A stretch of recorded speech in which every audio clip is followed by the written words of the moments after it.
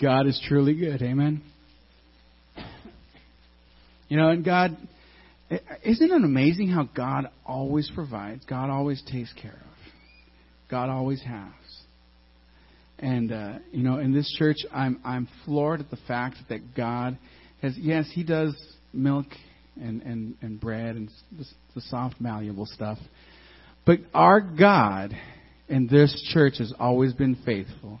So much so that He always gives us meat to eat. Amen. And in this case, He's given us meat to eat. Praise God. And God has brought back to us Pastor Steve Lee, who is candidating for our pastor. So keep him in prayers. He came alone, so I'm sure his wife is at home making a nice big feast for him to have lunch. Or she probably just said, I'm tired, honey. I got to stay home. But either way, he is definitely supported by our prayers. And we're definitely looking forward to hearing God's word through him. Pastor Steve. It's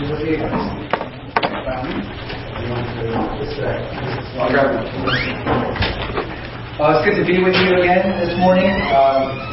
Actually, my wife, she's a first-year nurse, and so she's actually working, and she's requested to the hospital to give her Sundays off, and they're trying to work on it, but it hasn't been easy. So she sends her greetings, and I'm glad to join you again on this Sunday morning. Thank you, sir. Should we begin with a word of prayer? Father, as we come before you this morning, Father, you tell us that you are in heaven, we are on earth. So you tell us, let our words be few. And in that Ecclesiastes passage, you speak that because not only within church, but even when we're not at church, there are many words, and yet you look at our hearts and you look at our motives more than what people can see. And I pray, Lord, that as we come again this morning, that Father, you once again expose our hearts to us so that we can humbly recognize, Father, that you are the potter and that we are the clay, and that you would again this morning, we would be expectant for you to mold us and make us, for this is what we pray. And it's in Jesus' name we pray. Amen. Our passage this morning comes from Colossians chapter 3, verse 23. Colossians chapter 3, verse 23. And I'm sure you're familiar with this verse. Colossians chapter 3, verse 23 and 24. Colossians chapter 3, verses 23 and 24. It's towards the end of your Bible, right before Thessalonians and right after Philippians. Small book, 4 chapters. Colossians chapter 3, verses 23 through 24. This is the reading of God's Word. Apostle Paul is speaking to the church at Colossae. In verse 23, he says, whatever you do, work at it with all of your heart, as working for the Lord, not for men. Verse 24, since you know that you will receive an inheritance from the Lord as a reward. It is the Lord Jesus, the Lord Christ, that you are serving. Apostle Paul, as he is writing this letter to these believers in Colossae, he is writing this letter while he is in prison. And while he is in prison, he is reminding the believers who are free to serve the Lord, that whatever they do, that they were to do, and this word here, whatever you do, work at it with all your heart. Work at it with all your heart has the meaning of joyfully, genuinely, willingly, sacrificially, faithfully unto the Lord. That's the meaning that it has, to work at it with all of your heart. And when he speaks this, if you look at the whole book of Colossians, in chapter 3, verses 4 through 17, you don't have to turn there, but he says, these are the 4 areas in which you are to work wholeheartedly. in everyday walk, chapter 3, verse 4 through 17. And then he says, in your home, chapter 3, verse 18 through 21. And then in chapter 3, verses 22 to chapter 4, verse 1, it's in the servant-master relationship. So today we would use the word employee-employer relationship. At work, you are to do your best unto the Lord. And then in chapter 4, verses 2 through 6, it's in prayer and witnessing. So it's in your everyday walk, in your home, in your work, and also in your prayer and evangelism. That's what he speaks about here. And he reminds them that even while he is in prison, he is, even in that situation, he is working with all of his heart, with all joy to serve the Lord.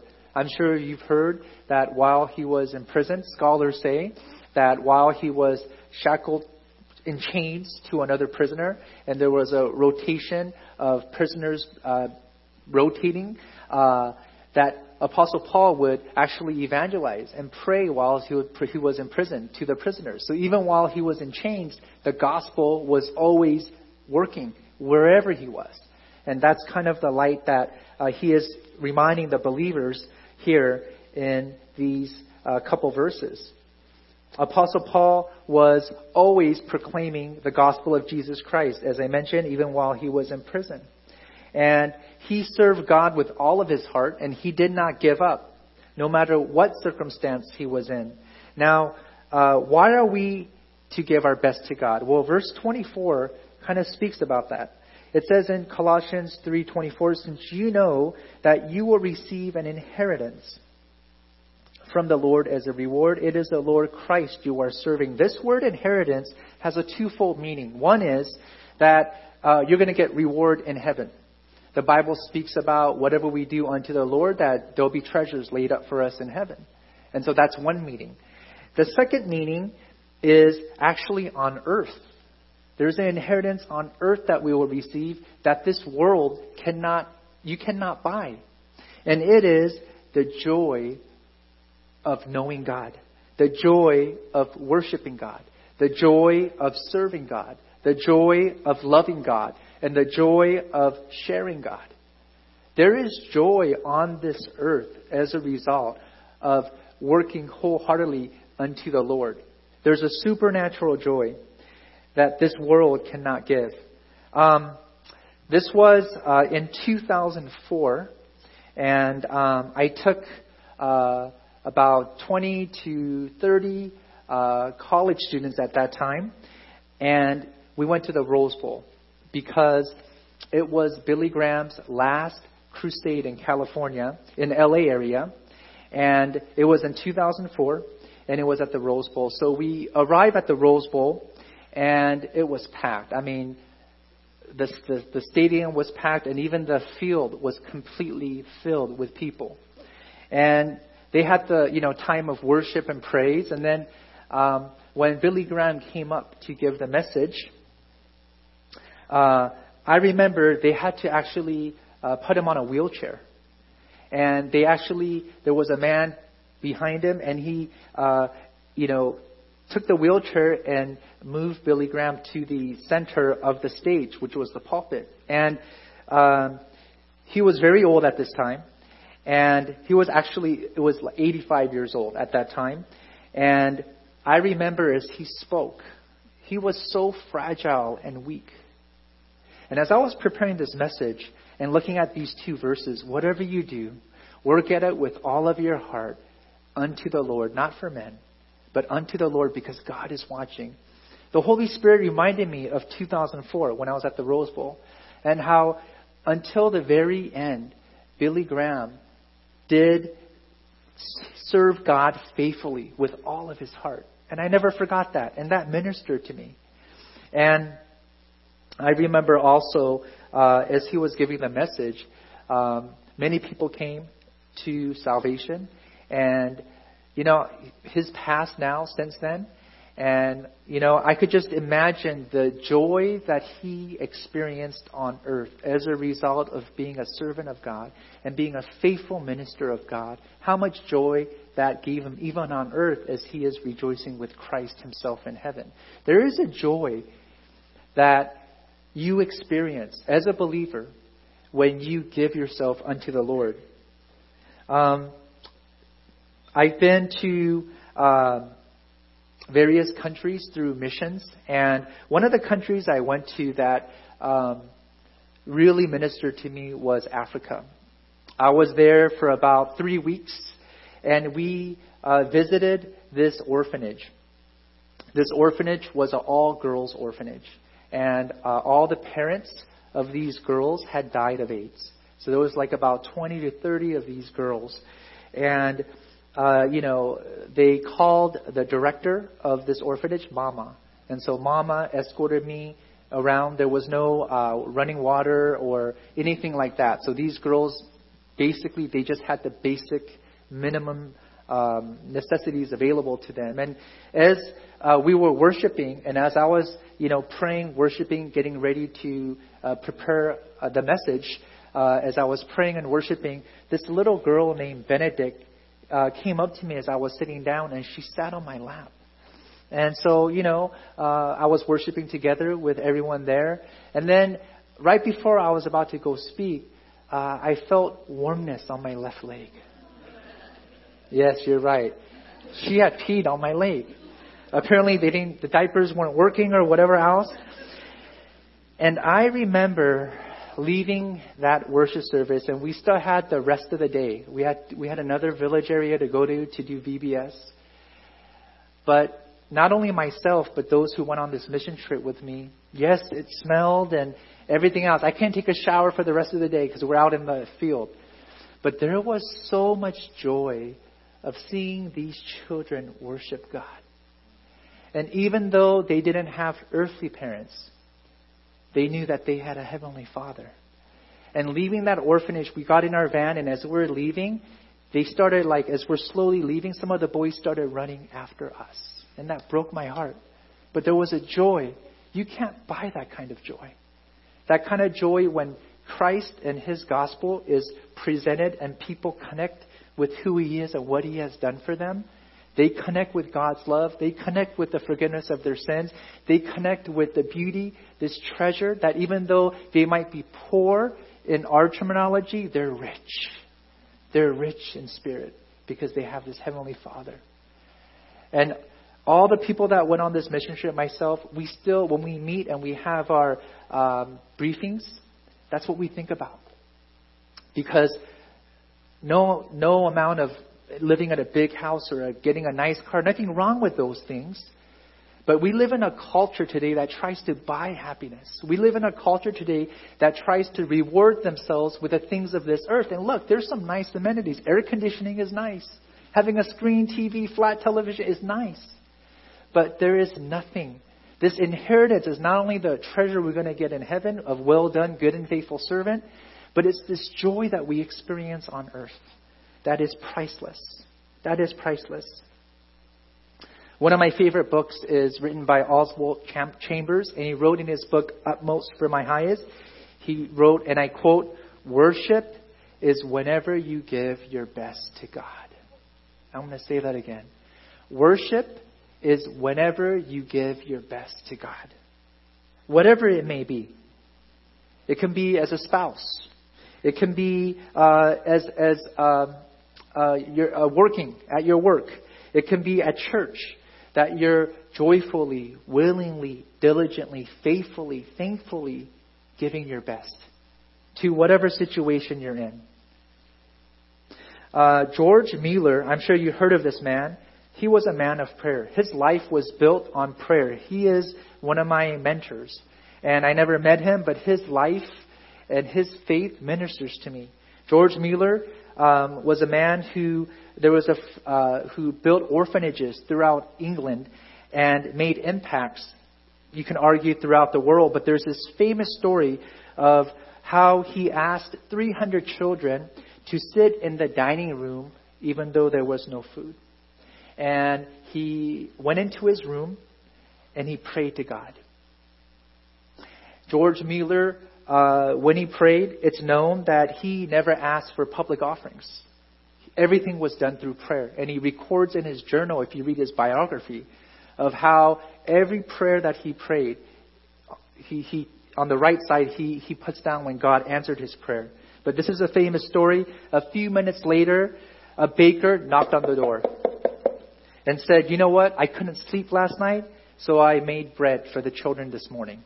And he brought bread into them. And then they still needed more. And a few minutes later, another knock on the door. And it happened to be this time the milkman. And the milkman said that his cart just happened to break down right in front of the orphanage. And he said, you know what? I need to give this free milk away or else it'll spoil. And so there was enough milk and bread for the children that day. George Mueller wasn't a wealthy man, but he depended daily in God in prayer. And he gave his best to God in that way. And John Piper says of George Mueller, and I quote, George Mueller completely served God with all of his heart. He trusted God to provide for the daily needs of the orphanage. You see, whatever circumstance you're in, our verses this morning, the two of them, whatever you do, work at it with all your heart, as unto the Lord, not for men.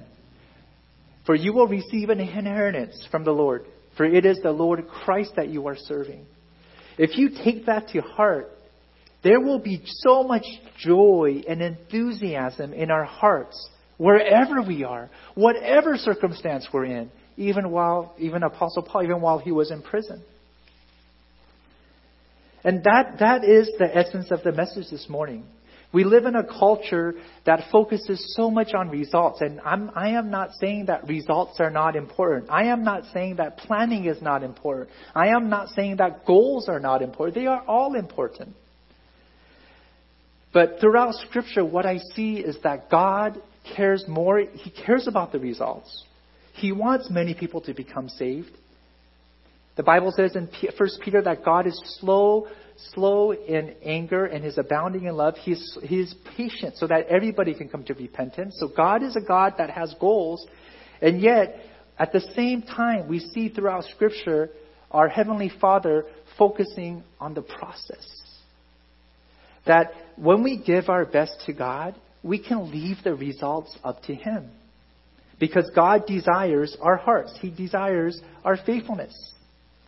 Growing up, I mentioned this before about my mom and how she used to discipline me. But as you know, I didn't do well in school. And I actually got accepted to college because a Christian counselor read my essay in the admissions office. And if a Christian counselor never read my essay, then, I would be in trouble. But, that's what happened. And I graduated college. And then after I graduated college, I actually became really passionate for the Lord through campus ministry. And as a result, I wanted to learn more about God. And so I decided to apply to seminary. But there was a problem. When I applied to seminary, I didn't know how expensive it would be. And I didn't have the funds. So I still remember in 1995, I paid $35 to the seminary I never heard of called Talbot Seminary. And I just prayed. And my other friends wanted to be pastors. I just wanted to learn more about God.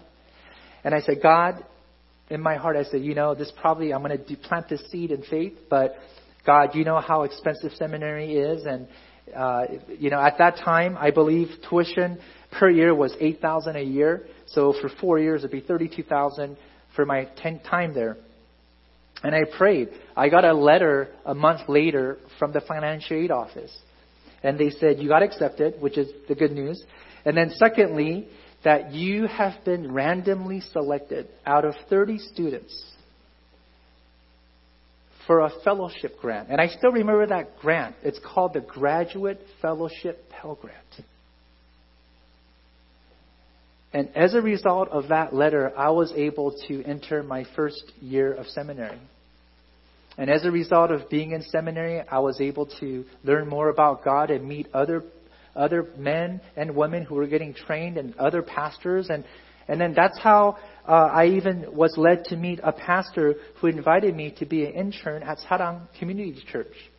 And that's where I met, at that time, the senior pastor, Reverend O. And that's how it started. And over the course of 20 plus years, I've been in ministry, and now I know this is my calling. But back then, boy, all I could do is just give God my best. Give God the $35 I had in my wallet. To just give God what I had. And I left the results to God. And I can say that, the Bible says, if we boast, we must boast in the Lord. And I can say I stand before you here today because it's been a journey of these past 20 years of the same procedure, the same process. God, this is all I have. This is all I have. But if this is your will, God, I trust you. And I just plant seeds, and God makes that seed grow. And so I just want to encourage you, if you're here today and you're like, I don't have much. My family doesn't have much. And I'm not just talking about necessities and finances, but I'm talking about even in your abilities. I might not have much to give as a service to the church. I might not have much talent. Well, the Bible says if you're a Christian, all of us have one spiritual gift that God has given us in 1 Corinthians chapter 12. And we can use it.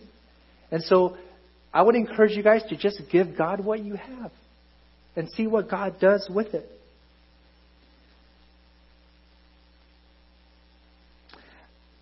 I have a pastor friend who in high school was such a good golfer that he was getting scholarships for colleges. And it was during this time that he had to have his left leg amputated because there were tumors growing throughout his leg. And the doctor said that would be something, he wasn't born with it. It was just something that happened throughout the course of some years. And as a result, he had to amputate his leg. And the golfing career, he had to go a different track. And as a result of him being on just, he has two legs, but one is obviously artificial. And as a result, he had to forgo his personal dream for a new dream that God gave him. And through many tears and many prayers, he decided that God was leading him into the pastoral ministry. And now he's a pastor serving God with all of his heart. And so no matter what condition you're in, physically, mentally, we can all contribute to the kingdom of God. And this verse, Colossians 3:23, whatever you do, work at it with all of your heart, applies to all of us here this morning. And so we can give God our best, and He will promise to take care of the rest. One of my favorite verses is by Apostle Paul in Galatians 2:20. He says, I have been crucified with Christ, and I no longer live, but Christ lives in me. The life I live in the body, I live by faith in the Son of God who loved me and gave himself for me. And I would surmise to you this morning, I would submit to you this morning, the life I live in the body, I live by, and what would you feel in your blank this morning? We live in a culture and society where everybody claims to be Christians. There's a term for this. It's called cultural Christianity. People think that if they just go to church and and their life isn't consistent with Scripture, that they're Christian. But the Bible clearly says that that's not true. There needs to be repentance. There needs to be confession. And there needs to be fruit that is born throughout the course of a person's life. And so there's this cultural Christianity going on. And there are a lot of people, Christians, and I would also say non-Christians, who put their faith potentially in their finances more than they do in God. Or put their faith more in their circumstances, favorable circumstances, more than they do being dependent on Christ being with them as more of a joy. Or they put their faith in people's approval and networking more than in prayer and trusting God. Now, none of these things I said, finances, circumstances, connecting and networking, is very important in today's society. There's nothing wrong with those things in and of themselves. As a matter of fact, they're not even sins. But if we make those things our idols, if we replace Christ with those things, what does Jesus say in Matthew 6? He says, you cannot serve two masters. You got to be either devoted to one or to the other. And I think even including myself, it's very, very easy to want and to replace God, Jesus Christ, our God, with these other temptations. I subscribe to a magazine. It's an outreach magazine, and there's many good uses of these magazines. But every year they come out with like the 25 largest churches in America. And nothing wrong with big churches. But I realized that even as a pastor, it's easy to want the big congregation, the big pay, the fame, all of those things. But I realized even in my spirit, I need to be careful that whatever situation that God puts me in, He is my master, He is my boss, and I am to serve Him faithfully. And so we need to make sure that we don't replace these things these good things that we have as our ultimate thing, because then they become God's. But he says, I have been crucified with Christ. I no longer live, but Christ lives in me. And the life I live in the body, I live by faith in the Son of God who loves me and gave Himself for me. Going back to verse 23, whatever you do, another translation says, do it heartily as to the Lord. Again, joyfully, genuinely, sacrificially, faithfully. Those are the words that come along with do it heartily, do it to your best. But this word do, in verse 23 of Colossians 3, whatever you do, in the Greek word, the word do has two different words. One is, it's saying work, service. It's involving service, serving of some kind. But the second meaning of this word do is to do it diligently. And so another word we could use is do it to the best of your ability. Best of your ability. God desires for every single one of us, especially His children, as believers, for us to do everything diligently and with joy. The Bible says God loves a cheerful giver. And so we are to do our best. And, when we look at Scripture, the results are important, but also the why is important. Why we are coming to church, why we're serving the Lord, matters just as much as the what. And so we are to honor God and faithfully serve Him with joy, whether we may be sweeping the floors, washing dishes at home, changing diapers, emptying out the trash, vacuuming the house, cutting the grass. That even as we're doing those things, we are to do it to the best of our ability. Why? Because all work is sacred before God. Nothing is unimportant that we do when we serve Him. Sometimes we might think that the things that we do at church are more important than our duties at home. No, both are important. Because God looks at the whole. He doesn't compartmentalize our lives. God never compartmentalizes our lives. But He looks at the whole aspect of everything that we do. All work is sacred before God. And so this is very important. And then again in Colossians 3:24, it says, since you know that you will receive an inheritance from the Lord as a reward, it is the Lord Christ that you are serving. That is what we are to remember constantly and always.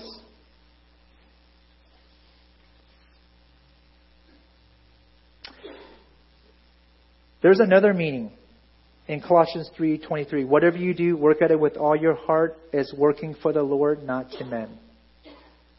We don't have to turn there, but in Revelation chapter 2, the church at Ephesus, you guys all know of this church. Jesus commends them. There's 7 churches, and I'm going to highlight this church for this example. Jesus commends them for their hard work, their perseverance. He even commends them for suffering in His name. But He says, one thing I hold against you. And if you can finish the verse for me. You have forsaken your first love. Jesus' rebuke to this church in Ephesus was, boy, you're coming out to church and you're serving me and you're working hard and you're even suffering against those that are trying to ruin the church. But then He says, I hold this against you. Why are you doing those things? Are you doing those things because you love me? And I think what Jesus was pointing out in Revelation was that religion could get in the way of a relationship with God. And he says, as the antidote to having a cold heart towards God, he says, remember, repent, and return. And what I want to challenge every single one of us here this morning is it's important for us to do the best of our ability in whatever we do. But like Apostle Paul says, I live by faith in the Son of God who loved me and gave himself for me. What fueled his service? What fueled his passion? What fueled his joy even when he was in prison in an unfavorable circumstance? It was the love of God. The Bible says in 1 John 4:19, we love because he first loved us. And so we are always to bask and be reminded of God's love, so that wherever we go, we're full of his love and grace, that when we give and when we serve, we'll always have an overflow, an abundance, not wanting people to repay us back, but we'll even have more to give them, because Christ Jesus was that way towards us, as Philippians 2 records, that he emptied himself and became a servant just like us. It was the most unfair exchange in history. What did Jesus Christ give us on the cross? He gave us forgiveness of sins. And not only forgiveness of sins, but the Bible says that his perfection, his righteousness, he exchanged that with us, so that those who put their faith in Jesus and repent of their sins are now righteous, perfect before the eyes of God. So that when God looks at any individual that has Christ, that has put their faith in Christ, they are seen as perfect. In exchange, what did Christ receive from us? He received our sins. And as a result, I argue, and a lot of scholars argue, that even though Jesus paid and he experienced enormous pain on the cross, that there was a greater pain than the physical pain. And it was uttered by Jesus himself when he said, Eloi, Eloi, lama sabachthani. My God, why have you forsaken me? For that moment in history, for the very first time, the perfect fellowship Jesus had with the Father was cut off. It was severed. And Jesus was alone on the cross. And I believe that emotional pain, that alienation from God himself, that separation was even greater torment than the nails in his hands and any physical pain he endured. Jesus was forsaken for us so that we would not be forsaken by the Father. And as you dwell on the gospel and as you dwell on the cross and what Jesus has done for you, that's what motivated Apostle Paul to never lose passion, to share the gospel to his dying breath. And we know that he was beheaded. The 12 disciples, except Judas, but the rest of them, 11, they were all martyrs. And C.S. Lewis says they're either lunatics or they're liars. Or they're true. There was a Messiah named Jesus who was God, who is God, and he rose again. And I think within the church today, because Satan is trying to ruin the church, there are wolves in the church. And the Bible tells us to be innocent as doves, but shrewd as serpents. Through the grace of God, we need to protect the church. And we need to make sure that what's preached on the pulpit and what's executed within the entire church is the gospel. Because that's what's going to motivate men and women to serve God with all of their hearts. This message I'm giving you this morning is not a moralistic message. Try harder. Come on, serve God. It's not like sports where there's cheerleaders and there's a crowd and it's just trying to win the game. No, the Bible says in Ephesians 6 that our warfare is spiritual. It's against flesh and blood. There's more on the line. And so, for us as believers, I need to continually remind myself of what Jesus has done for me. And as a result, there's a bubbling up of passion that I cannot but serve him. And when that begins to happen in the church, revival breaks out. As this is my second week of coming to this beautiful church. And when I say beautiful, you are beautiful. You are beautiful. I realize that many of you have been here for many, many years. And we need you, saints. You guys are the foundation and the pillar, like any building that gets built. Doesn't matter how beautiful it looks. If there aren't pillars on the bottom, it's going to crumble. It's like the house on the rock and the sand. And I believe we have some great pillars here. The elders here, some of the people I have met are great pillars. And as I've been away from you for a week, I've been praying.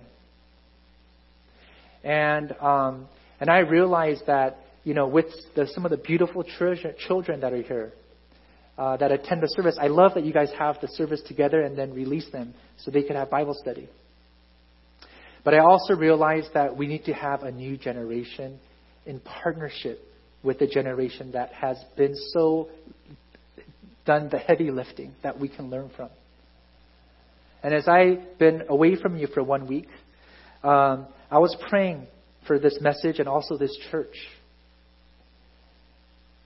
And I felt God saying to me, Steve, you're only a guest speaker, number one. Number two,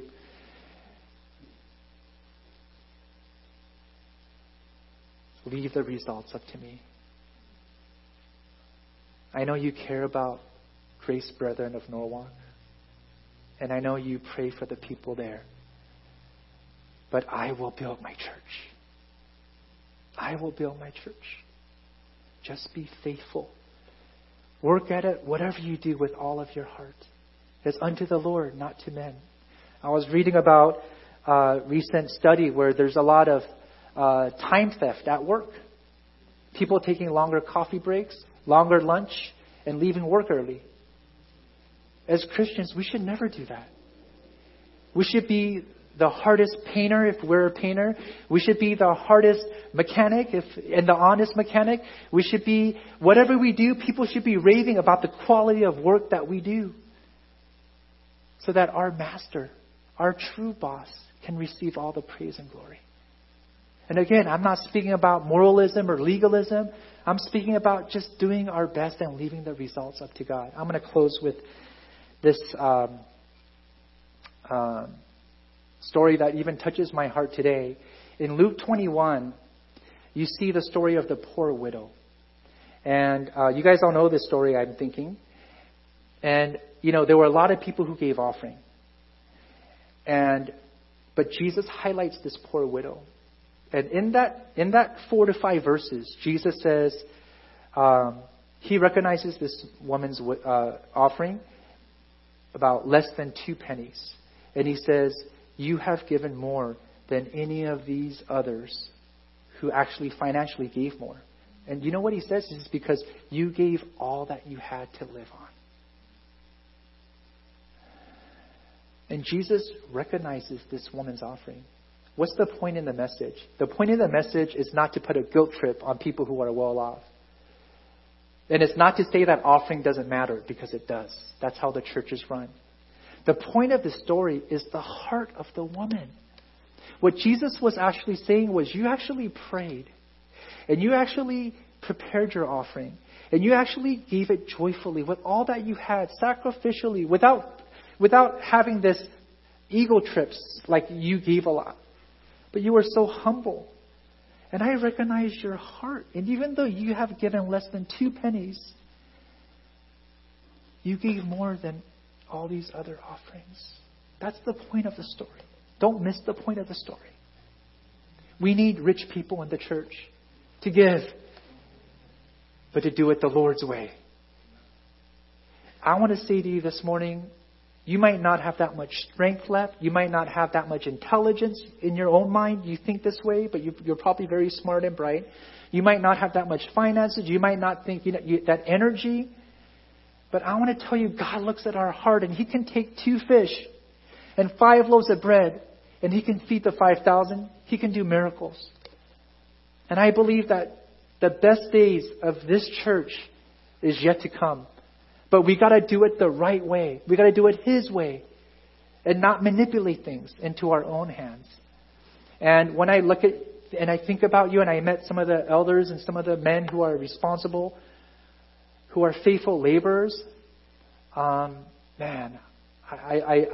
had a lot of hope that they are the pillars. And, my final just encouraging words to you, if we could turn there, is Romans chapter 8. Can we all turn there, please? Romans chapter 8. And we'll just look at several verses here, and I'll be done. Romans chapter 8, verse 10. Romans 8:10.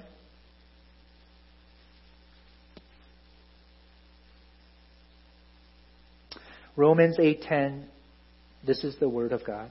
But if Christ is in you, Romans 8:10, I hear some still pages being turned, so. But if Christ is in you, Romans 8:10, your body is dead because of sin, yet your spirit is alive because of righteousness. And if the spirit of him who raised Jesus from the dead is living in you, he who raised Christ from the dead will also give life to your mortal bodies through his spirit who lives through you. And then let's look at verse 15 through 17, and then I'm done. Romans 8:15 through 17. For you did not receive a spirit that makes you a slave again to fear, but you received the spirit of sonship. And by him we cry, Abba, Father. The Spirit himself testifies with our spirit that we are God's children. Verse 17. Now if we are children, then we are heirs. Heirs of God and co-heirs with Christ. If indeed we share in his sufferings, in order that we may also share in his glory.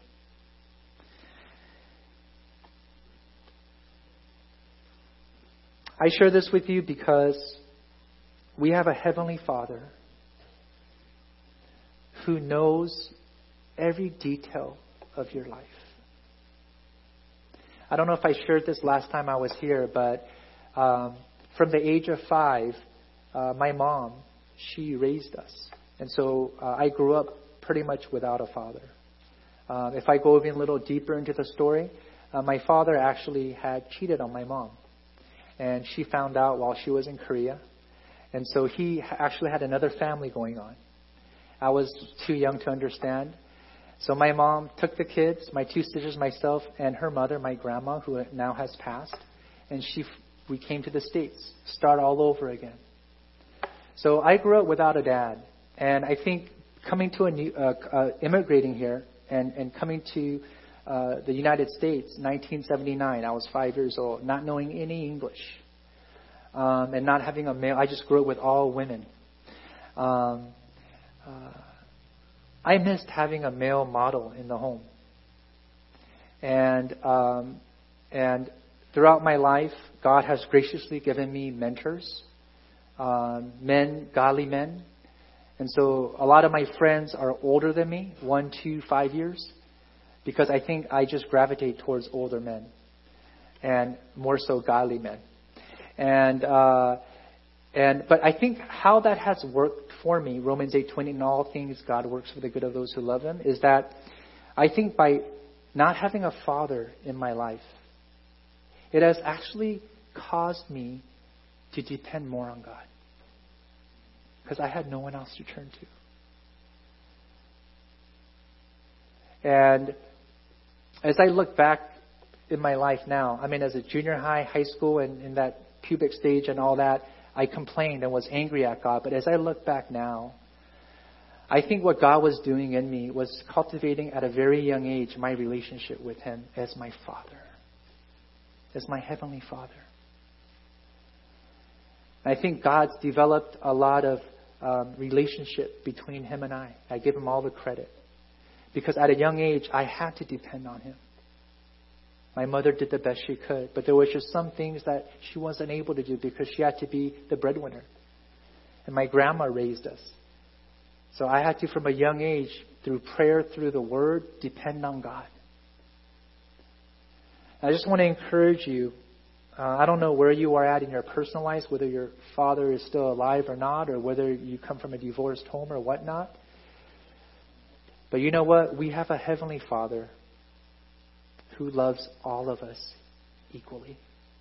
And he will be there for each and every single one of us. And I know that life on earth is very short. You know, I'm already 44. And so I'm counting the days of my life on earth as well. I'm not trying to be morbid here. But I'm realizing that life is short and I need to maximize every ounce of energy I have left for his glory. And I pray that all of us together would do that too. It was great being with you for the past 2 weeks. You guys are great listeners. And you have godly leadership at this church. And let's bow for a word of prayer. Father, as we come before you this morning, Lord, thank you for reminding us again, because it's so easy for us to forget that the greatest commandment is to love the Lord your God with all your heart, soul, mind, and strength. God, you do not want us to live and serve you begrudgingly, out of duty, without joy. But God, you want us to serve you joyfully, diligently, faithfully. And so, Father, I pray that your hands, which I believe is upon this congregation, would continue to guide. And that, God, you would continually pour out your unending grace to all the members of this congregation. Even those who are missing today, not here, absent. God, be with them as well. And may they feel your warm hand and your grace in their heart, in their souls. Lord, thank you that we can call you Abba. Thank you that you are available 24/7. And God, thank you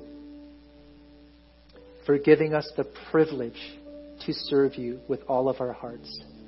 May we focus on the results. Results are important, but may we focus just as much, if not more, on our hearts and our motives, that it would honor you, that we're doing it for you, and that we would, like Apostle Paul says, that we would be men and women that live by faith and not by sight. And that our energy, our fuel to not give up and keep on going would be because we remember the one who loved us and who loves us and gave himself for us. God, we thank you, we love you. And it's in your name we pray. Amen. Amen.